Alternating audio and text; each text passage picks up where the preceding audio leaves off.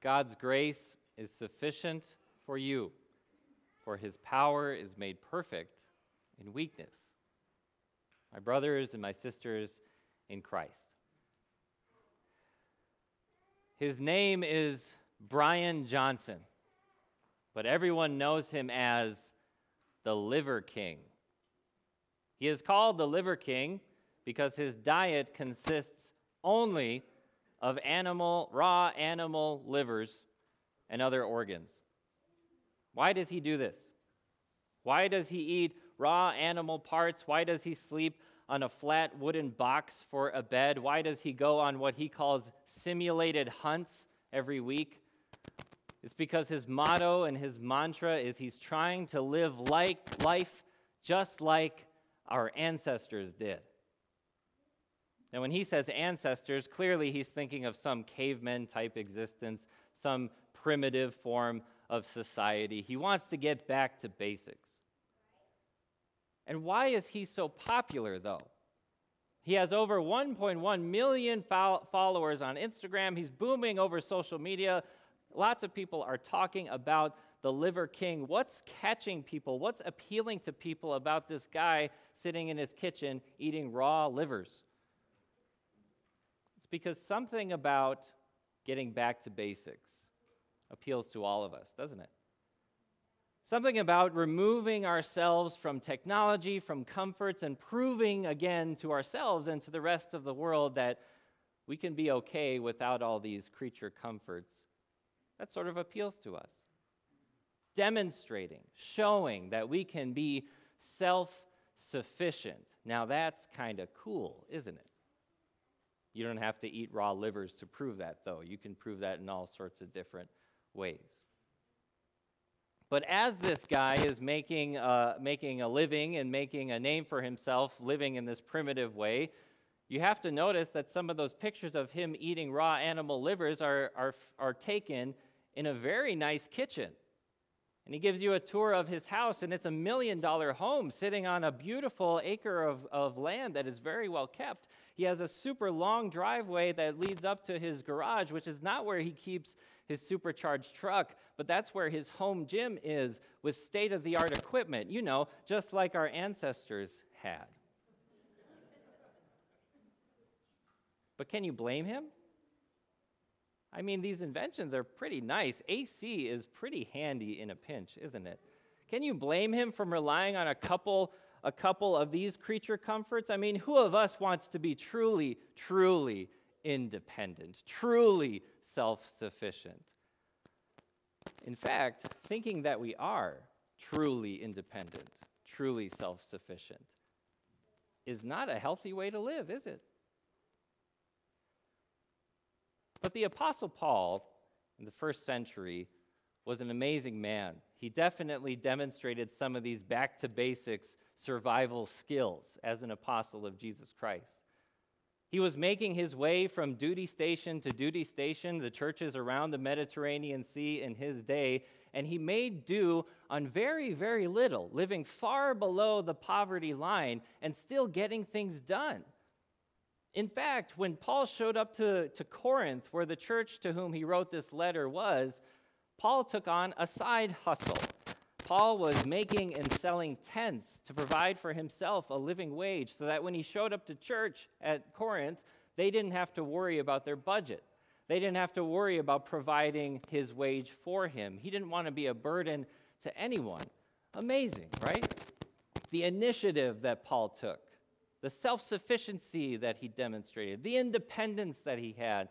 This is a long time before America was a thing, but don't you see Paul exhibiting these American qualities of independence and do-it-yourself and be your own boss kind of stuff?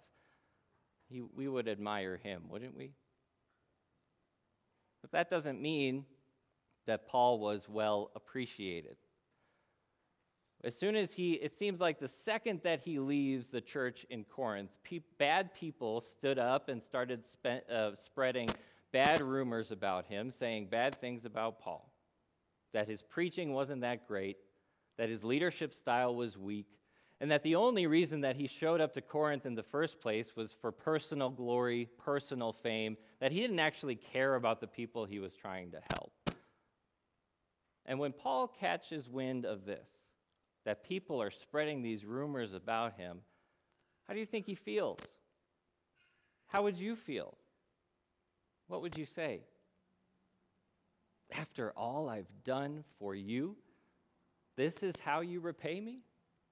After how hard I worked, basically having 2 full-time jobs so that I wasn't a burden to anyone, this is how you talk about me? This is how you treat me? Are you serious, Corinthians? In the game of poker, you're not supposed to react, are you? As soon as those cards come out, if they are really good for you or if they're really bad for you, you're supposed to keep a stoic, stone-cold face, not show people, because then they might be able to guess what's in your hand, and then they can outbet you or whatever. A phrase like, after all I've done for you, that shows our hand, doesn't it? That shows what's going on in here. Every time we say, after all I've done for you, this is how you treat me, we are showing what's hurting. What's hurting is our pride. What's hurting is our self-image. Our self-worth is under attack. And the claws come out. After all I've done for you, this is how you repay me. We want to prove to the person who's putting us down that we deserve better than this, however we're being treated. After all I've done for you, look at my track record of how much I have achieved and accomplished. You're really going to say this to me or treat me this way? But brothers and sisters in Christ, what if your pride is not worth protecting?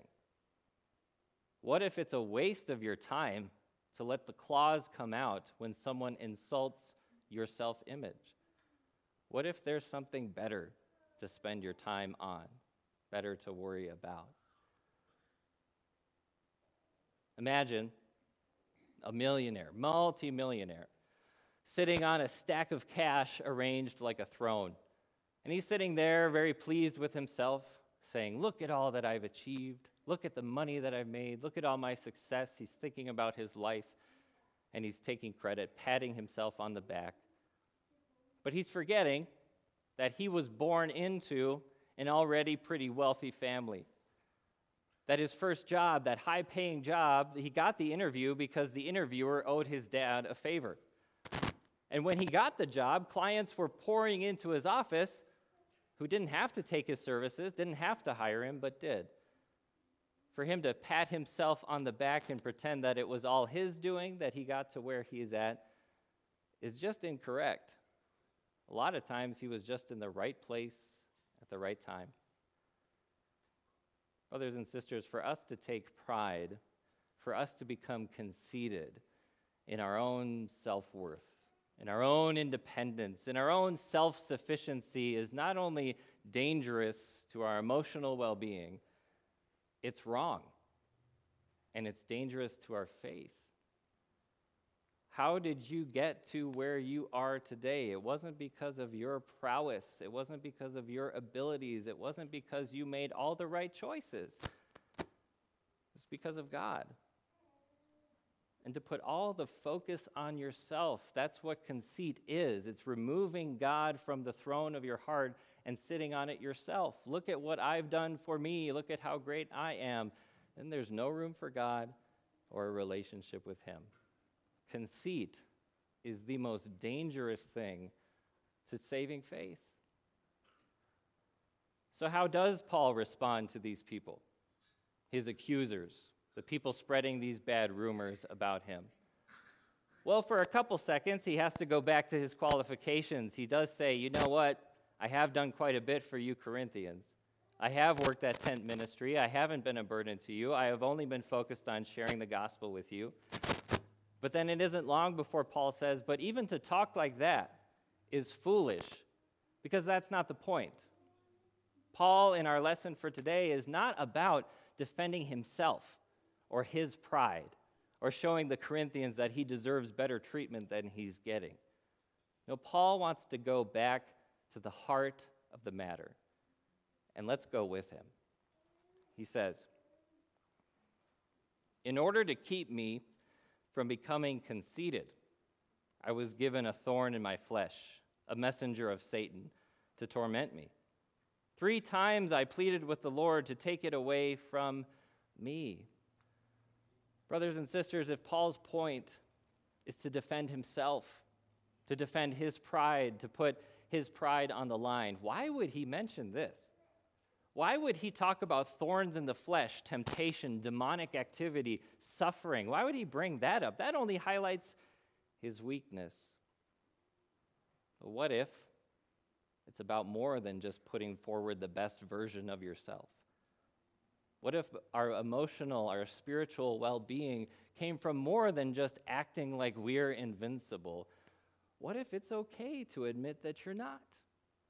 What if it's okay to admit you have weaknesses? What if it's okay to talk openly about your thorns in the flesh? Because it's not about us, is it? You are not enough. You're not. You are not strong enough. You are not enduring enough. You are not put together enough to handle all that life has to throw at you. And if you've been paying attention, you know that by now already, don't you? But the important thing, most important thing you will ever hear is that while you are not enough, God's grace is. Jesus said to me, "My grace is sufficient for you, for my power is made perfect in weakness. Therefore, I will boast all the more gladly about my weaknesses, so that Christ's power may rest on me. That is why, for Christ's sake, I delight in weaknesses, in insults, in hardships, in persecutions, and in difficulties. For when I am weak, then I am strong."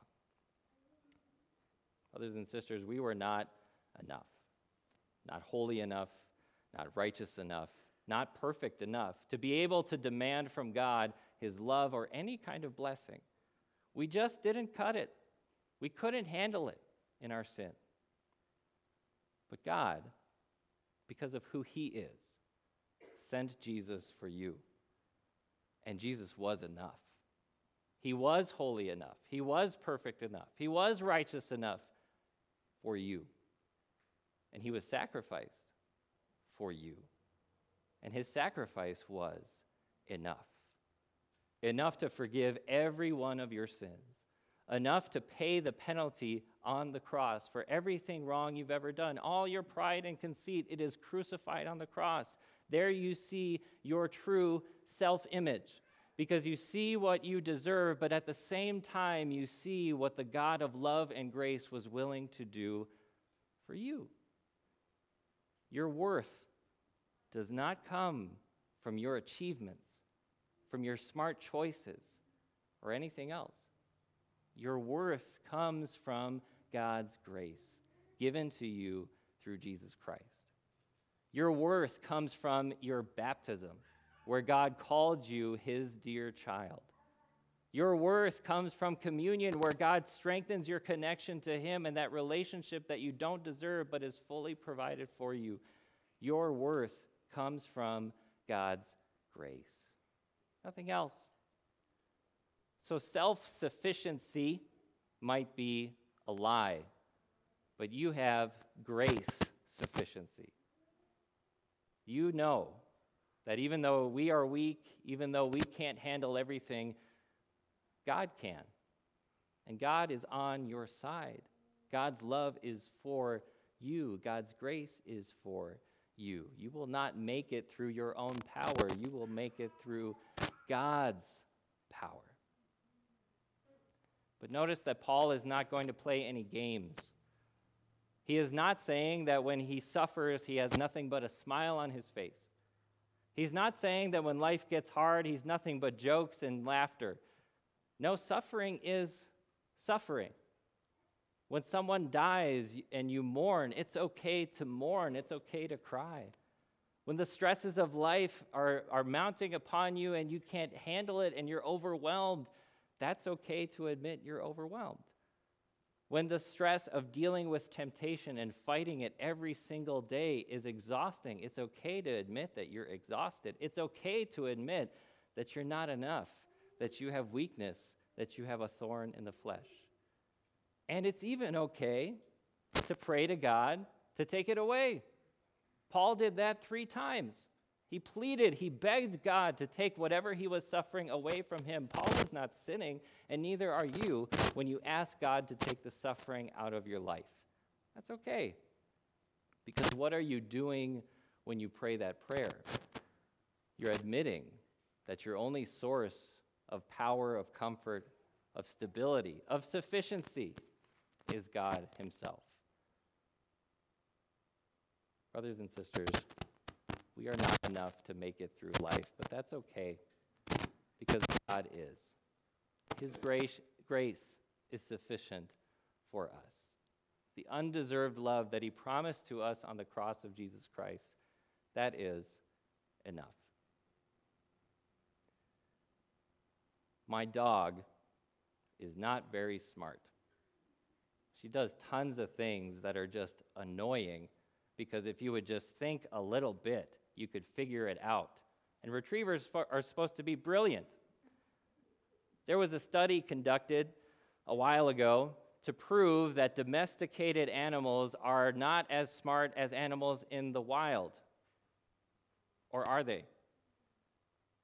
In the study, domesticated animals, when given a task, became more frustrated, gave up quicker, and just didn't want to do it a lot more quickly than wild animals did. But is that dumb? Is that not more intelligent? Domesticated animals can admit that they are dependent on someone. My dog is waiting for me right now, probably, to go home and put food in the dish. She understands that she is not the top dog. She is not conceited in any way. Which one should we be more like? The self-sufficient, rugged, wild animal? Or the animal that gets what's really going on here? You are not independent. You depend on God for grace. You are not self-sufficient, but you're sufficient in Christ. Through Christ, you see the bigger picture, that it's God up in heaven who has been with you all along, who has brought you to this point in your life, and who's not going to abandon you now. You get it now through Jesus, that God's grace is sufficient. It's all you need. Amen.